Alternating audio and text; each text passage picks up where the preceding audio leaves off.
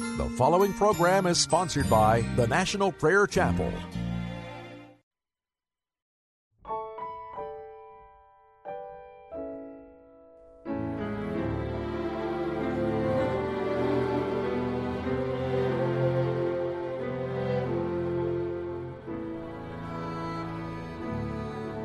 My shepherd will supply my need. Jehovah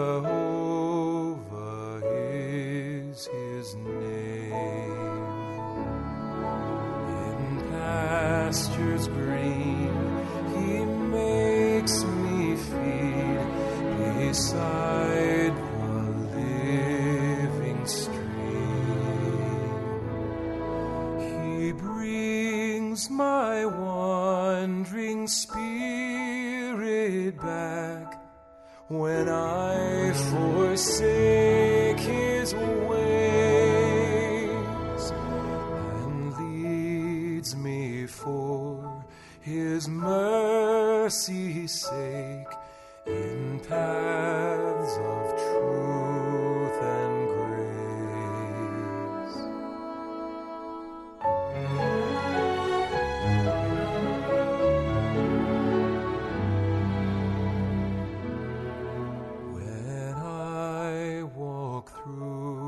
The shades of death, his presence is my stay. One word of his redeeming grace drives all my fears away. His hand in sight of all my foes doth still my table spread. My cup with blessings overflows. His oil anoints my head.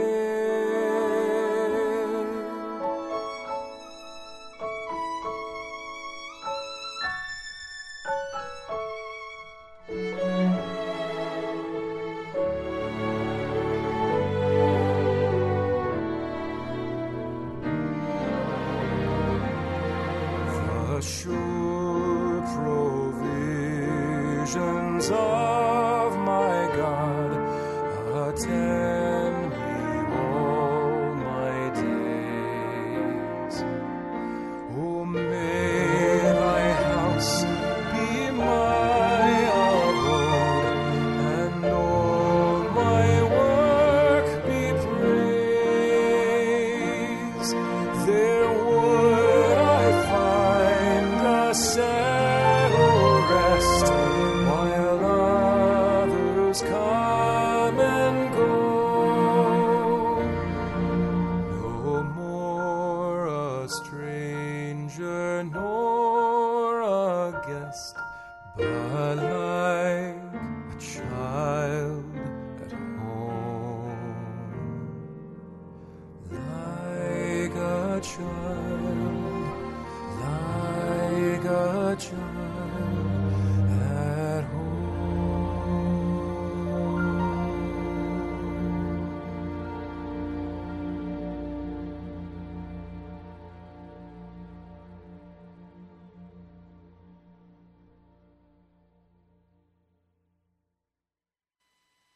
I want to share with you today one of the strangest stories in Scripture.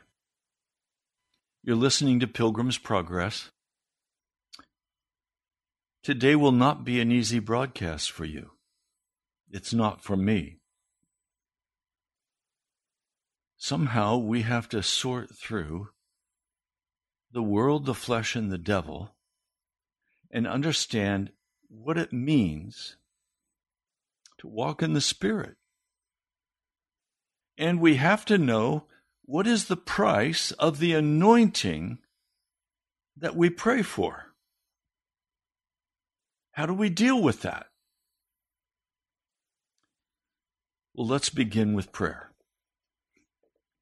Lord Jesus, I come today to this broadcast with a heart full, excited to share this good news, but terrifying news with your people.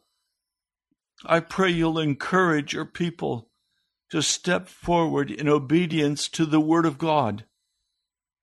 I thank you for each one. For Lord, I recognize that many don't come and listen because it's not pleasant for their ears. It doesn't satisfy their worldly longings. But, oh Lord, I cry for those who are hungry for you, for those who want more of you, and who are willing to pay the price for the anointing that must come if the gospel work is to be accomplished. Lord, please come now. Please meet us. I pray in your holy name. Amen. I want to make a very bold statement to open this broadcast today. One you may disagree with, and that's all right. I'm simply telling you what the Holy Spirit has told me about the American church. The American church is in full-blown apostasy against Jesus. It has adopted a gospel that is no gospel. It cuts across every denominational line. I remember listening to a very powerful preacher, an Anglican bishop. He was speaking at a men's breakfast, and I was in attendance. He spoke about Jesus and a wonderful story he gave us about Jesus. But when it came down to the end of his message, he pulled the punch, did not talk about obedience, did not talk about repentance, did not talk about the blood, did not talk about the power of the Holy Spirit. Instead, he ended his message on a very flesh-pleasing tone about how wonderful everything was and how it was so nice to be a follower of Jesus. He lied to us. He did not tell us the truth. And that's happening all across America. Recently, research was done by the George Barna Institute, and they came forward with the same conclusion. He said, the American church is in full apostasy. We'll be speaking about that apostasy this week. Part of it is moral. The American church wants to do things right. They want to be pleasant and kind and nice. They don't want to cause trouble. They don't want to rock the boat. Let's just all get along. Let's be tolerant one of another. So homosexuality is accepted in many denominations. Perversion of every type, divorce, abortion, that's all right. Let's just love them. That's not the gospel of Jesus. The gospel of Jesus teaches amputation. It's also become therapeutic. That is, everything is about how we feel. It's not about who Jesus is. It's about how we feel. It's self-esteem. It's the old Robert Schuller message of self-esteem. Strategies for success in life.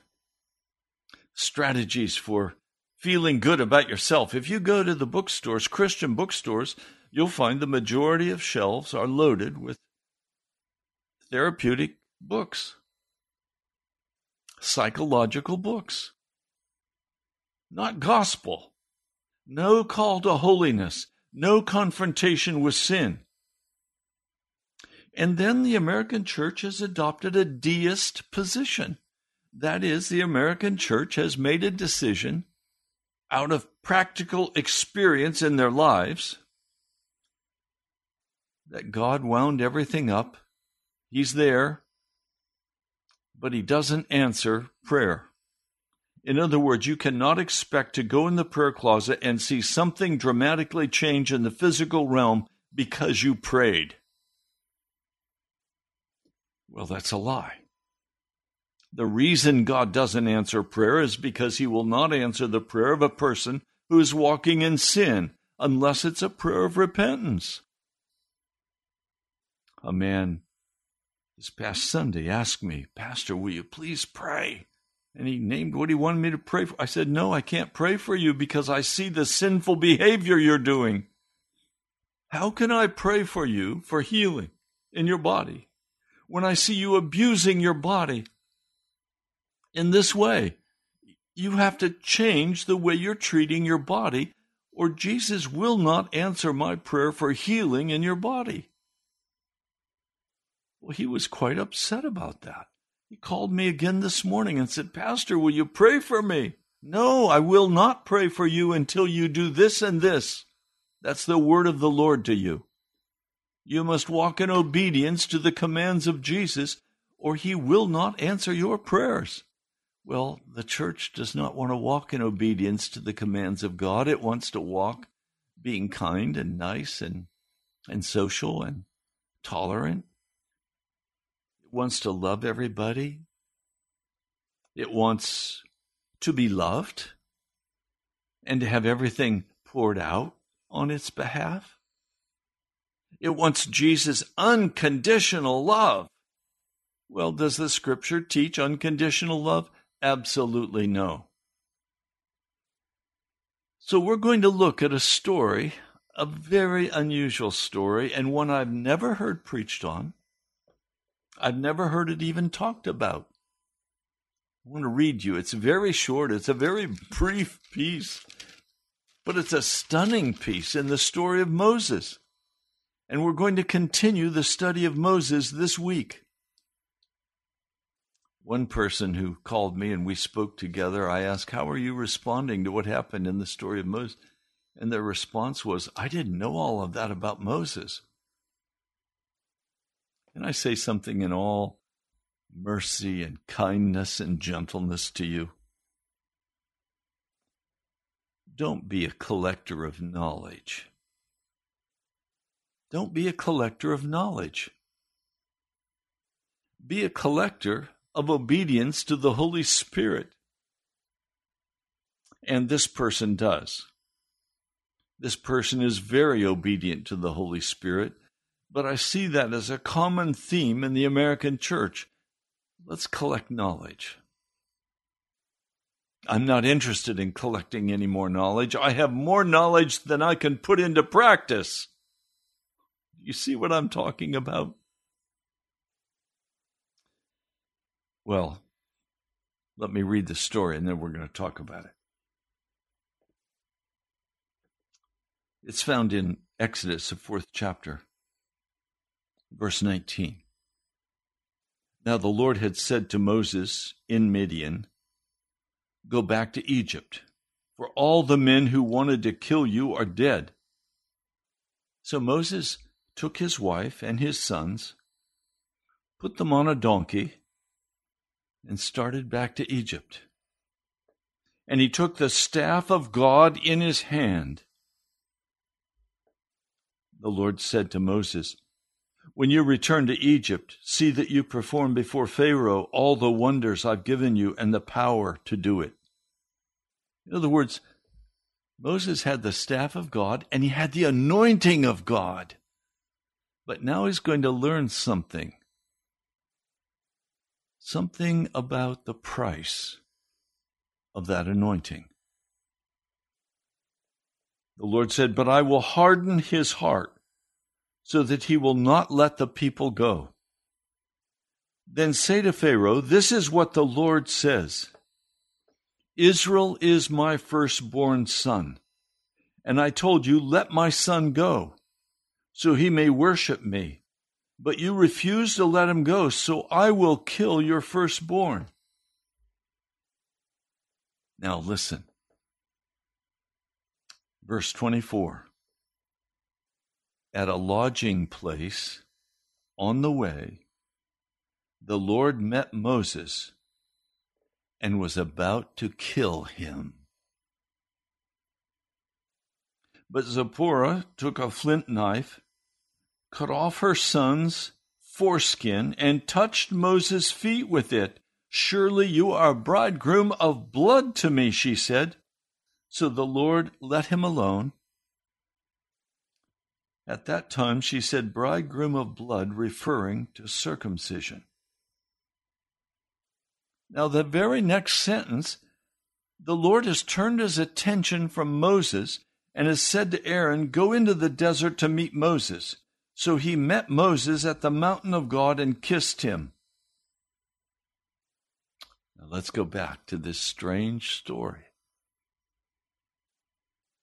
Another occurrence where we see this happening is Balaam, where the Lord comes with a sword in his hand to kill Balaam because he is refusing to obey the Lord.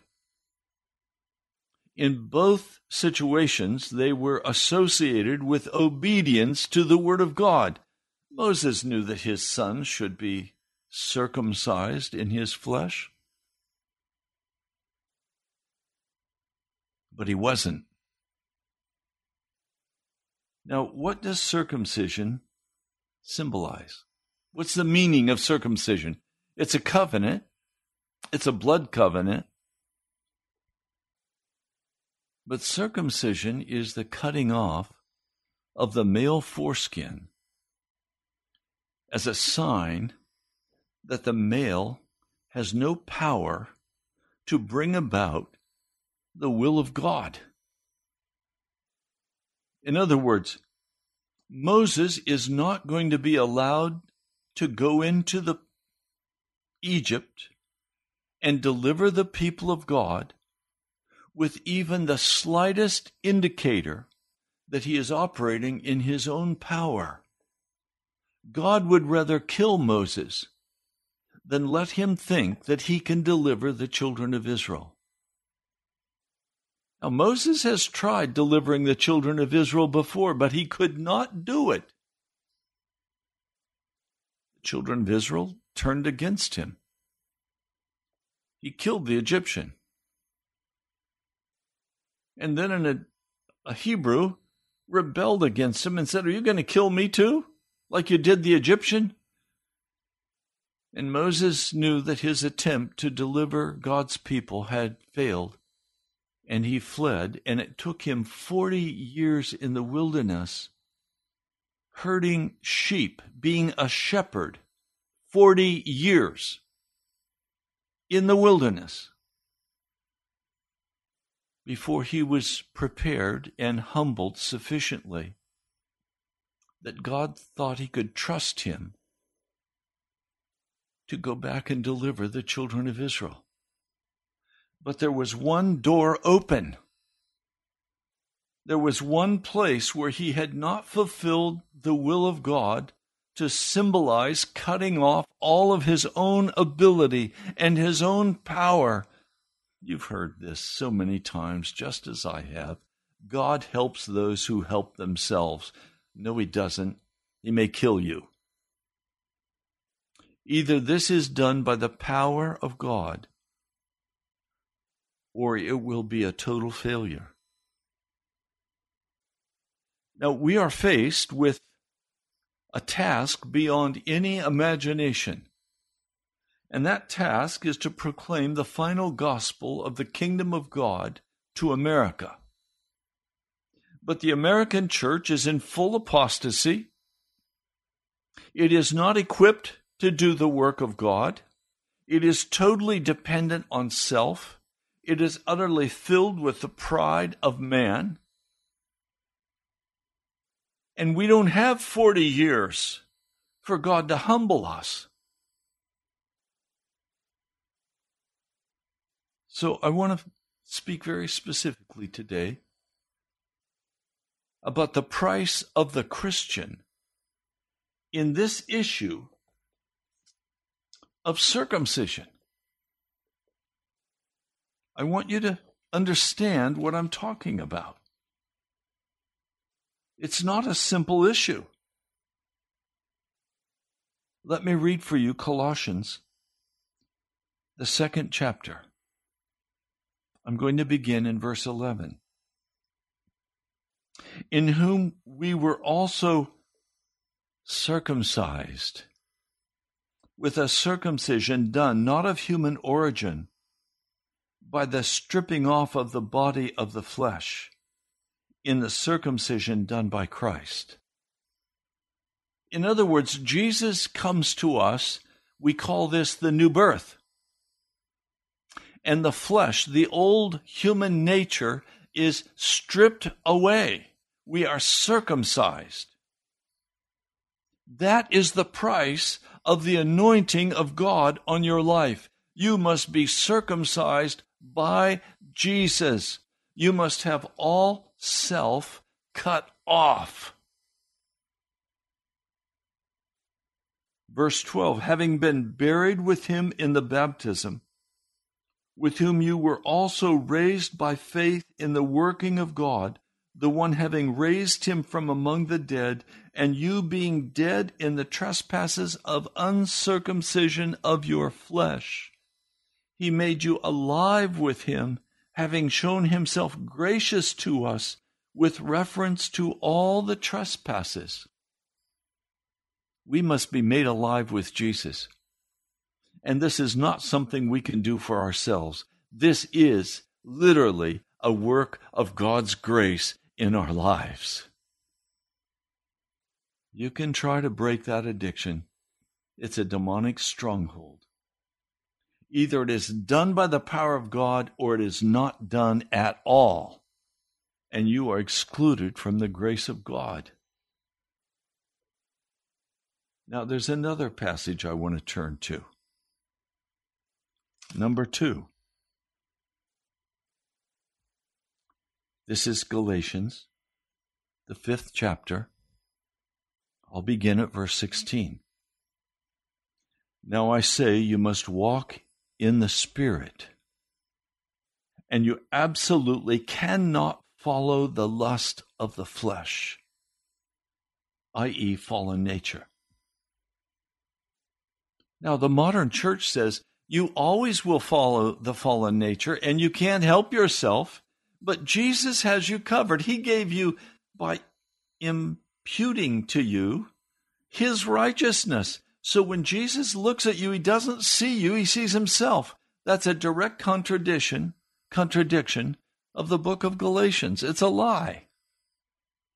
And it will take you to hell. Listen.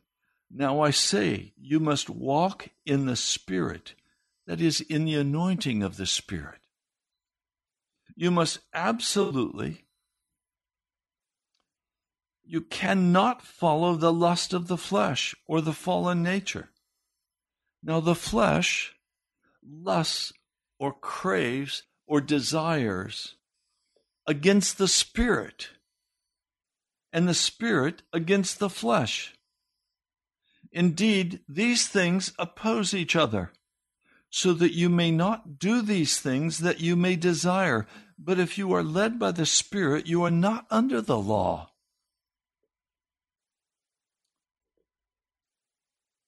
Early Sunday morning, the Lord gave me a very brief vision.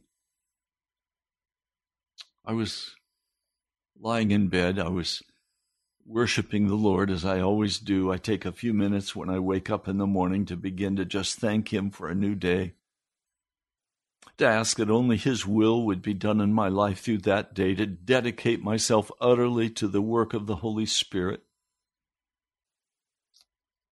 to ask him to please bless the worship service that was going to be held at 10 that morning. And suddenly, I was given a vision. Very brief. I was on the edge of a great abyss, a terrifying abyss. I could not see the bottom. And as you look down into the abyss, you feel a little bit dizzy, like you're going to be pulled over into it. And for about 2 feet, there was a very slippery edge right on the edge of that abyss. You could not stand on it without sliding in and falling. You could not rescue yourself if you stood on it. You would slide into that abyss. And at first, as I stood there looking at it, I said, Lord, Am I looking at an abyss? I remembered the sermon, Sinners in the Hands of an Angry God, how Jonathan Edwards described the life of the Christians at that day in his congregation as right on the edge of the abyss, and they were about to slide in and be taken into hell. I said, Lord, is that my spiritual condition? Are you showing me? And suddenly, right beside me, I could see, as I looked down at the abyss, I looked my eye just to the right, and there stood a man. I couldn't see the man. All I could see was from his knees down. And I immediately recognized the big black boots this man was wearing. I had just had a conference with this man and had urged him to leave his alcoholism and turn to the Lord Jesus. He has not done that. But I urged him not to drop into the abyss. And I watched as he lifted one foot with one big black boot, and he put it on that slippery surface. And then he began to try to lift the other one, but his foot slipped, and he immediately pulled back. And then he lifted his other foot, and he put it up on that slippery slope, and he tried to get a foothold. He wanted to stand right at the edge of the abyss as close as he could without falling in. Several times he tried to stand on that slippery slope, and each time he couldn't. And each time he pulled his foot back. And then I was awake out of the vision. And I began to cry out for this man and say, Lord, he's like so many Christians. They keep lifting up one foot and putting it on the slippery slope and expecting to stand, but they can't, so they pull it back, and then they step up with the other foot thinking that it will get a grip, but it can't. So their life is always feeding the flesh and then doing something in the spirit, praying, reading the scriptures, trying to do something worthwhile. But then they go right back to the television. They go right back to the entertainment of the internet. They go right back to their alcohol, some wicked practice. They go right back to their lust of the flesh.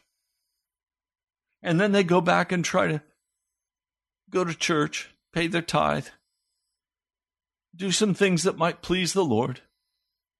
And they go to church and there's no rebuke for their double life.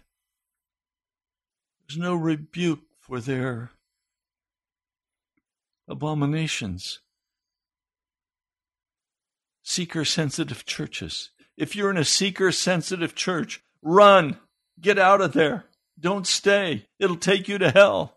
One day you'll step up and you'll think you've got a footing on that slippery slope. You'll bring the other foot up and you'll slide right down into hell. Don't do it. I'm pleading with you today. The cost of the anointing is to walk in the Spirit and not in the flesh. The cost of the anointing of the Holy Spirit, the cost of the anointing of God, is to utterly cut off the world, the flesh, and the devil. Now, I have a confession. My confession is this, that I've been working, struggling, praying, crying out to God now for a number of years to fully understand and to have identified for me every way in which I perhaps might still be walking in the flesh. I had an example of that this last week. I've been helping a pagan couple by helping them financially. And I grew tired in my spirit of helping them financially, because they don't appear to be making any progress in resolving their situation. They live in an old, rickety van. She is aged, not well. He's also a well-matured man. I want to see some progress. And so the last 2 weeks, I've more than halved the amount of money I help them with, because I've been irritated with them because they don't seem to be making any progress. And then I received a call. And he said, "Pastor, could you please help us? We're in desperate need." And immediately the Holy Spirit confronted me and said, "Help them." So I began to pray about it. And the Lord said, "Did I tell you to help the poor?" "Yes. You told me to help the poor." "Did I tell you to judge them?" "No, you did not." "Do I help you even when you don't make progress?" "Yes, you do." "Then go and be generous." So I went and I was generous, and I gave them the amount I used to give them. And I rejoiced all the way. I repented for my attitude.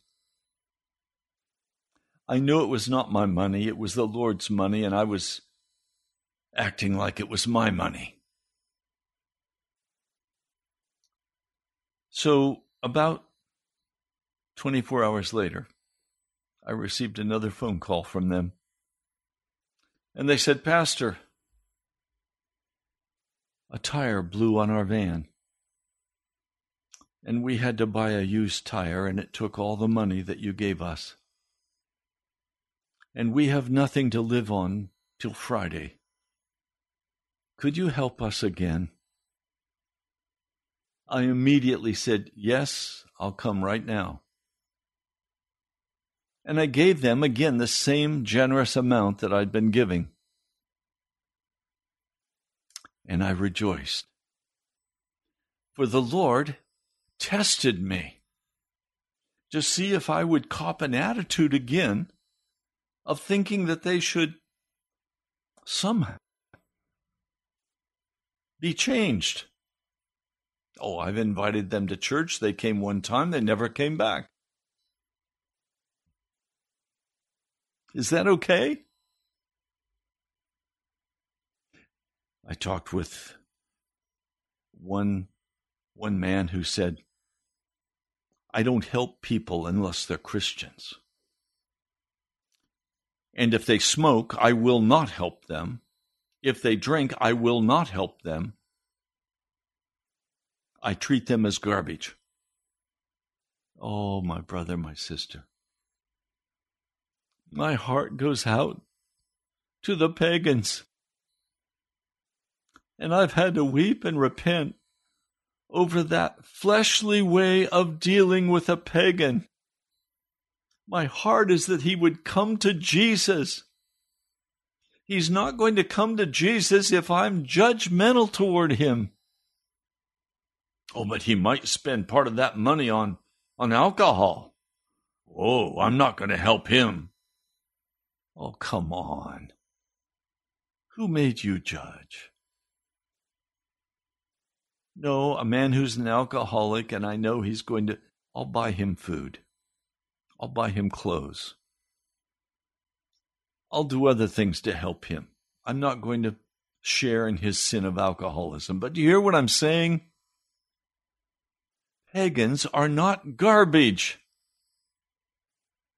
They're lost souls that Jesus loves. If you ask me what's garbage, I'll tell you It's somebody who calls themselves a Christian, but they're still insisting in rebellion against the Most High God. They want the anointing of God, but they're unwilling to pay the price. And I've been garbage. And sometimes I'm still garbage. God specializes in taking garbage and making it into something beautiful. Do you hear my heart today?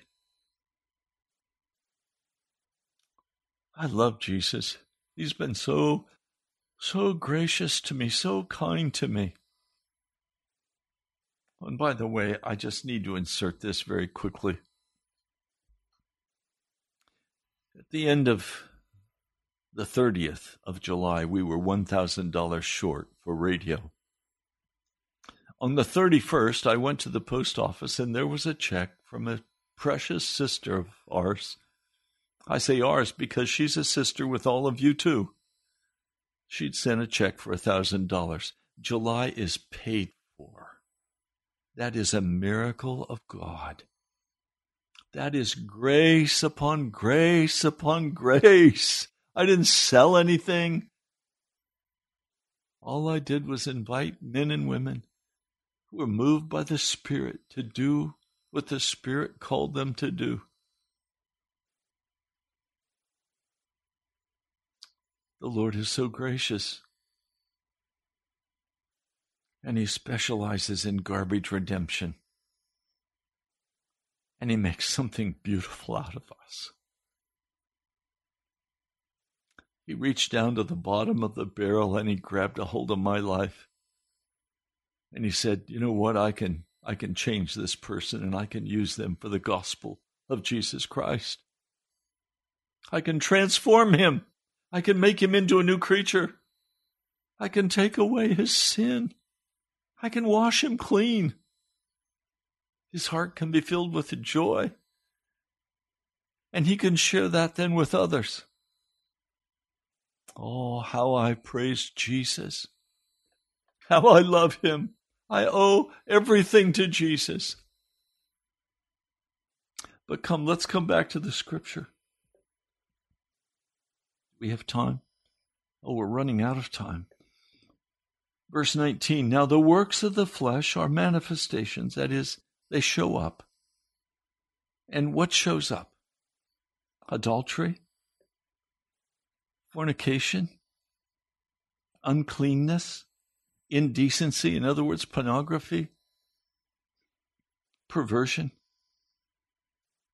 shacked up with somebody you're not married to and you think you're a Christian. No, you've got one foot on that slippery slope and you best take it off. You're going to slide into that abyss and you cannot be saved. Idolatry, which is putting something ahead of God. How many times have you put the Olympics ahead of God? How many times have you put the bicycle race or the football, the basketball, the baseball? How many times have you put that in front of Christ? You'd rather watch and waste your time than pray and read the scriptures or minister to others or take a walk and meditate or prayer walk. Your foot is on that slippery slope. Witchcraft.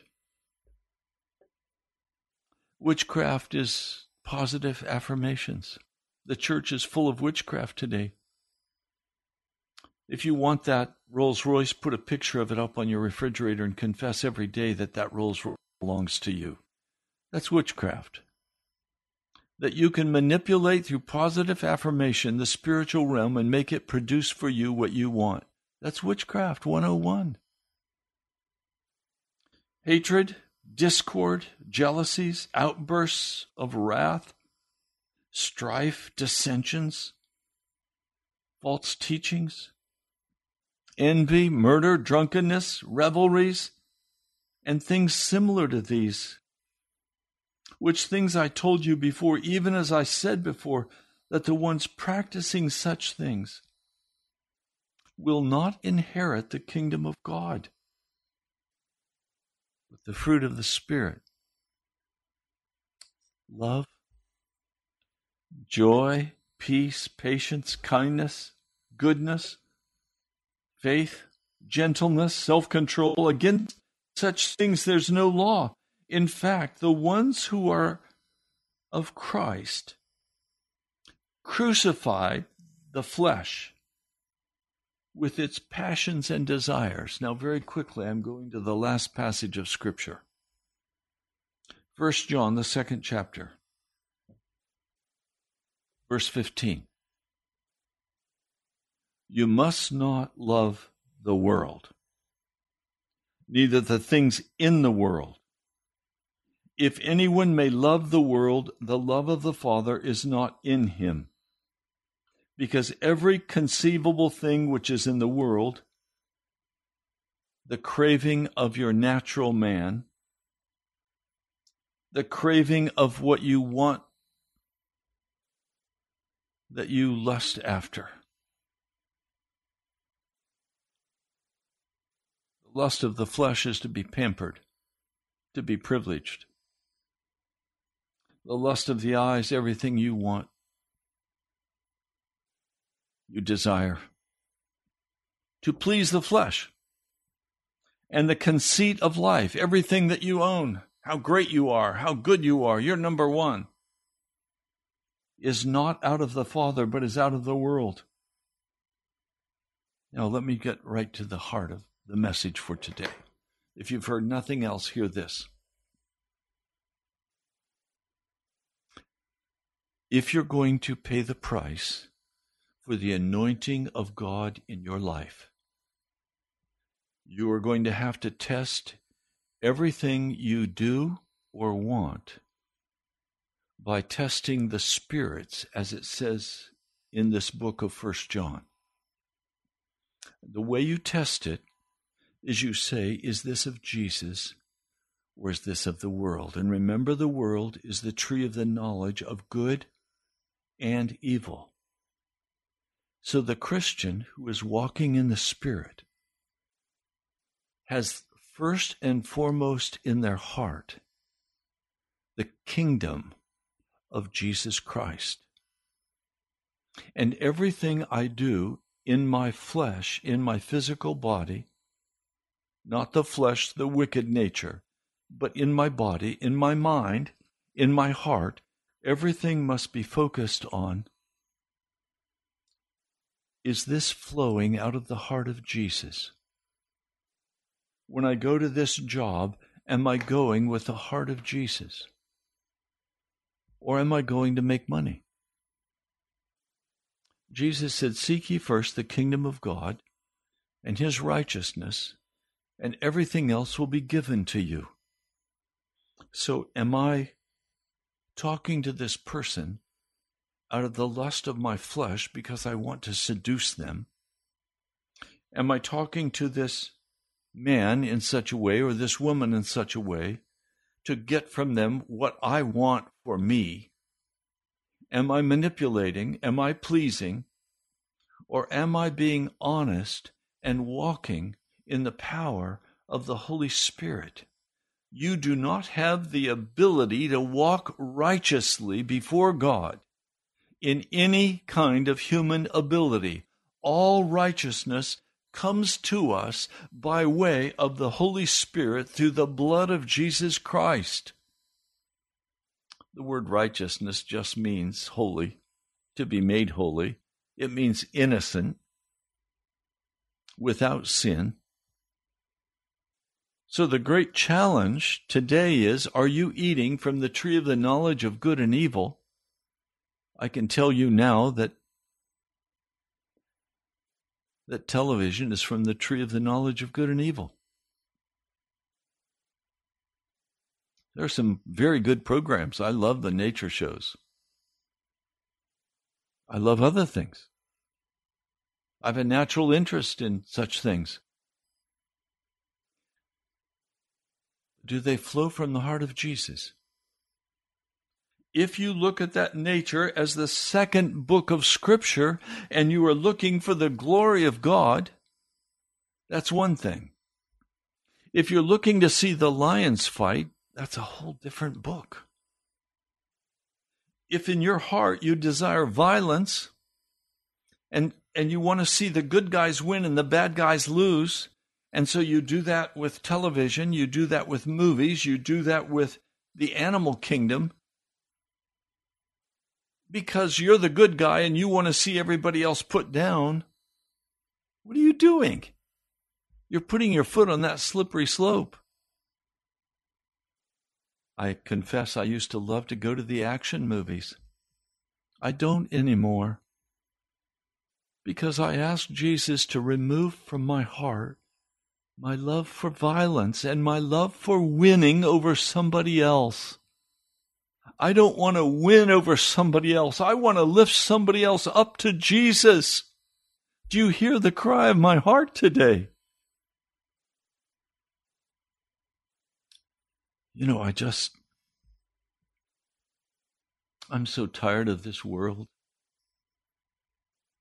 My heart is sickened by this world.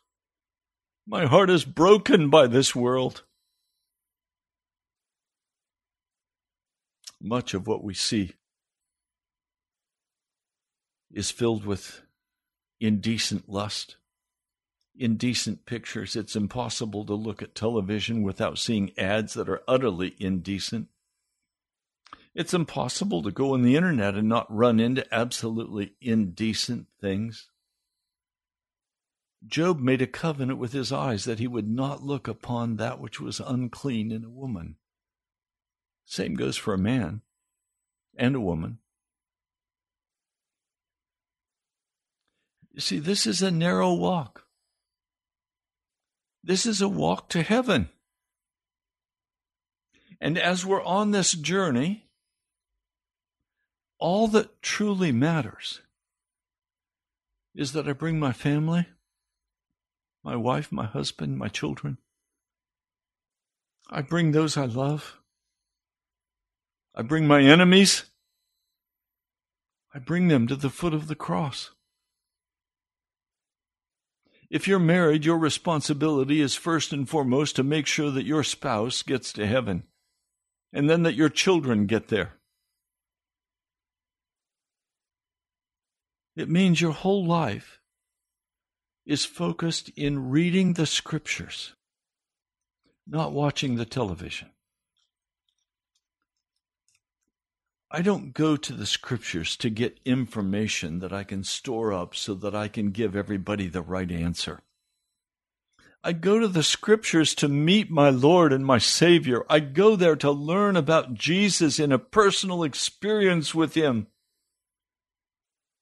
And you know what? When I go to the scriptures, He walks with me. He talks with me. He tells me I am His own. But He doesn't just stay in the Bible. He also comes in visions and dreams. He comes in very specific words of direction and rebuke to my heart. He is a wonderful Savior. He is Jesus, my Lord. Do you understand what I'm saying to you today?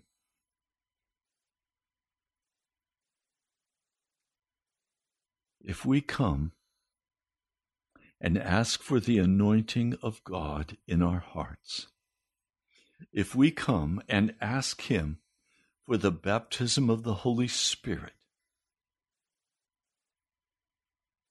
we're going to have to walk according to the Spirit and not according to the flesh.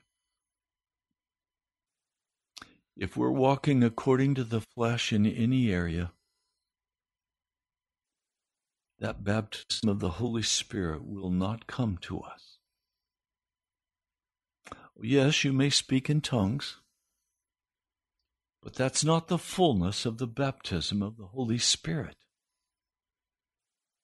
I want the anointing that brings the power to deliver the sinner from their wickedness. I want the power that delivers an alcoholic from his addiction. It is a demonic stronghold in his life or her life. I don't want to see them have to go to AA for the rest of their lives and say, I'm an alcoholic. No, when the power of Jesus comes, there's full regeneration and you're no longer an alcoholic. I want the joy of seeing the sick healed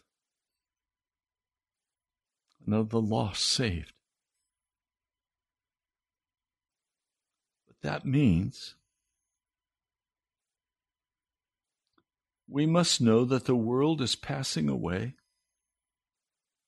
and the lust of the world is passing away. And we must know that we are called and invited to pass out of this world into the eons, the endless eons of time, to be one with Jesus, to serve him and love him and praise him and walk with him as his bride. That's what I live for. So I live to be one with Jesus, and I live to call you to be one with Jesus. And I know that some of you today are still playing with sin. You get angry. You get bitter. Some of you are living with people you're not married to. Some of you are caught in alcohol, smoking. Some of you are filled with pride, arrogance. Some of you love the entertainment of the world. You love the Redskins. The Redskins are the world. Now, I know they're not the Redskins, but I still think of them that way. I'm an old-timer. If you still think of things as in the world that you enjoy and desire, and they are not flowing out of the heart of Jesus, you're not going to go to heaven. Sin will keep you from this precious Bible, and this precious Bible will keep you from sin. And you must make a decision. Over and over and over, you must make the decision. Oh Lord, I pray for my brothers and sisters today that they will be so convicted by this message that they will turn quickly with weeping to you, Jesus, and confess their sin before you, and be washed and be made whole. And that those of us who have done that, you will teach us in every way how to walk in the Spirit, to be filled with your anointing, Jesus. Please, in the name of Jesus, I ask that you would do this for us. Almighty God, please, come with power and authority that we could be a part of what you want to do in this world. Jesus, we need you. I cry aloud for you, Jesus. Would you come? Thank you, Jesus. In your name I pray. Amen.